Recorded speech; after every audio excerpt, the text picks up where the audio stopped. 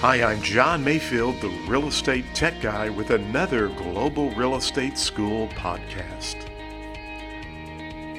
Welcome to the podcast. My name is John Mayfield, the Real Estate Tech Guy, and thank you for joining us here at Global Real Estate School for another podcast. It is episode 191. That's right, episode 191. We are almost at 70,000 downloads. I mean, it blows my mind because our podcast is really not that old. And here we are at almost 70,000 downloads. But I'm hearing from people all the time who love the podcast. It's helped them pass the real estate exam. And that's what it's all about. So if you are thinking about taking the real estate course, or you are in the middle of the real estate course, or perhaps you are an agent, you just want to stay on top of the definitions to help you with your sales career, be sure and subscribe to the podcast. I want to tell you something on that very quickly, and then we'll get right into today's podcast. I remember when I had my salesperson's license, and I went back to broker's school like a year later. At that time, you could go back to broker's school fairly quick. And I went to broker's school, and I mean, things just started really clicking. I was like, these definitions I forgot about, I'm using every day in the real world. And got my broker's license and opted to be a broker salesperson in Missouri. That's what we call a person who does not want to be the designated broker. And so got my broker salesperson's license, worked for my mother, who was the broker. And I want to tell you something. That experience of getting my broker's license really helped me make more money as a salesperson, because people would ask me questions and I could answer those questions with confidence. And I guess the fact that I had a broker's license impressed people. And I remember several clients saying, we chose you, we wanted to list with you because you have a broker's license. And they were appreciative that I went back and got more education. So I'm telling you that story because we have a broker's course in Missouri, and a couple of our other states we're working on, but we have a broker's course in Missouri and would love for you to check it out. If you are a salesperson and you are already licensed, you know what? You should go back and get your broker's license, and we can help you with that at Global Real Estate School. Well, I had a question come in today and through an email, one of the students just a few minutes ago, and they were asking me about, could you have two people listed with pour attrivet, which is what we talk about in legal description, or in the, not the legal descriptions, but in the ownership section of the course. And I know some people may say, wait a minute, John, you said pour attrivet, isn't it pour attrivet? I have actually no idea. I just know it's VIE at the end of it.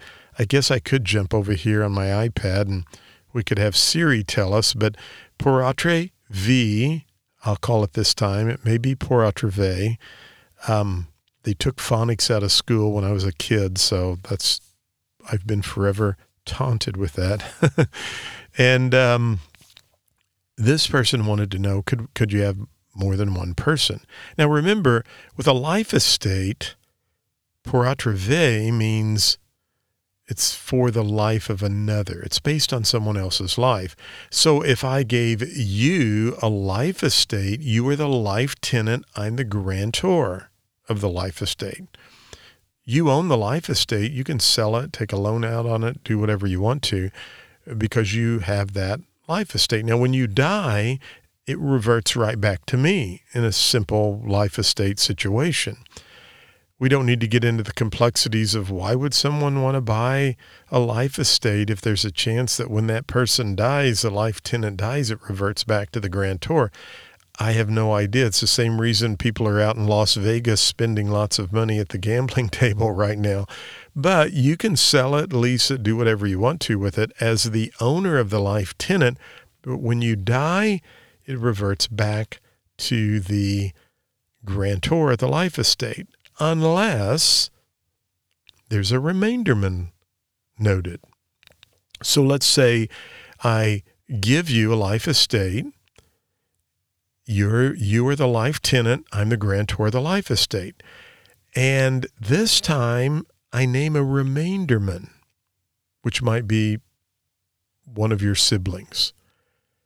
When you die, the property goes to your sibling because they are listed as the remainderman. At that point, the life estate ceases. It ends. There's actually an exam question I've seen. It's a very good exam question, and it says, what interest does the remainderman have then? So in other words, I grant you a life estate, and they give names, and it's a great big long paragraph, and I grant you a life estate. I'm the grantor, the grantor of the life estate. I give you a life estate. You are the owner of the life estate. You can rent it. You can take a loan out on it. You could sell it to someone else, do whatever you want to.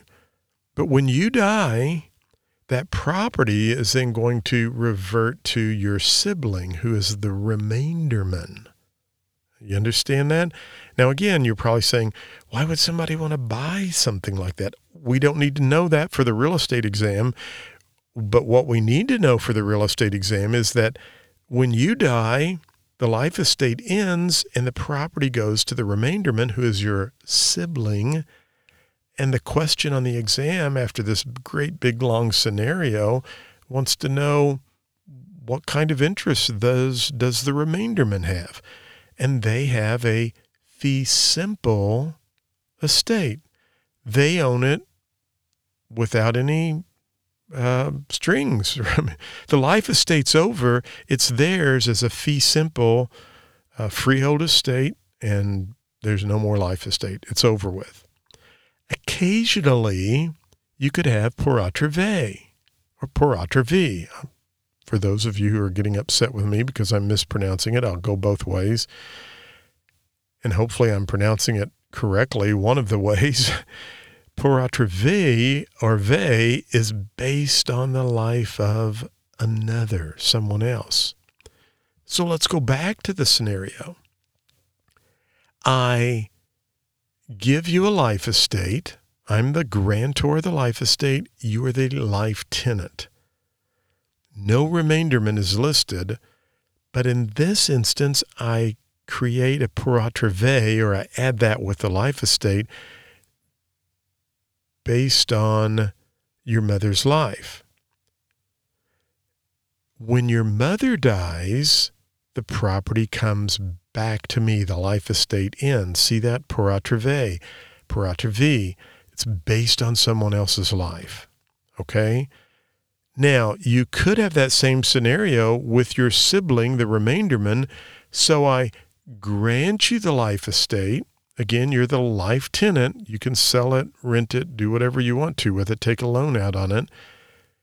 I'm the grantor of the life estate. I grant it to you. You're the life tenant. This time we have pour atrevé based on your mother's life. So when your mother dies, the life estate would then go to your sibling, a remainderman, because we added a remainderman in there.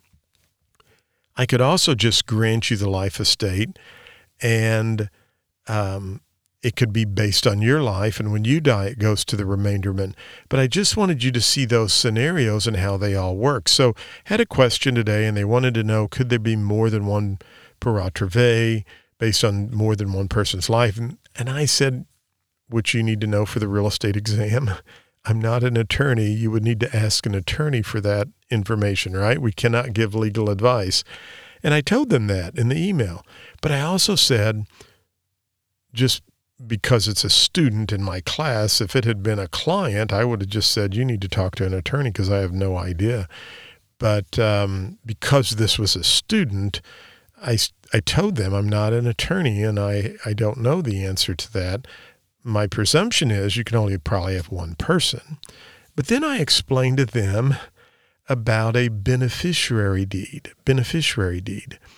And we use that today because the neat thing about a beneficiary deed is that it allows you to do some very cool creative things. And I see that I'm almost at 10 minutes, so I'm going to talk about a beneficiary deed on the next podcast, because I want you to subscribe and come back and listen for the next podcast this week when we will talk about a beneficiary deed.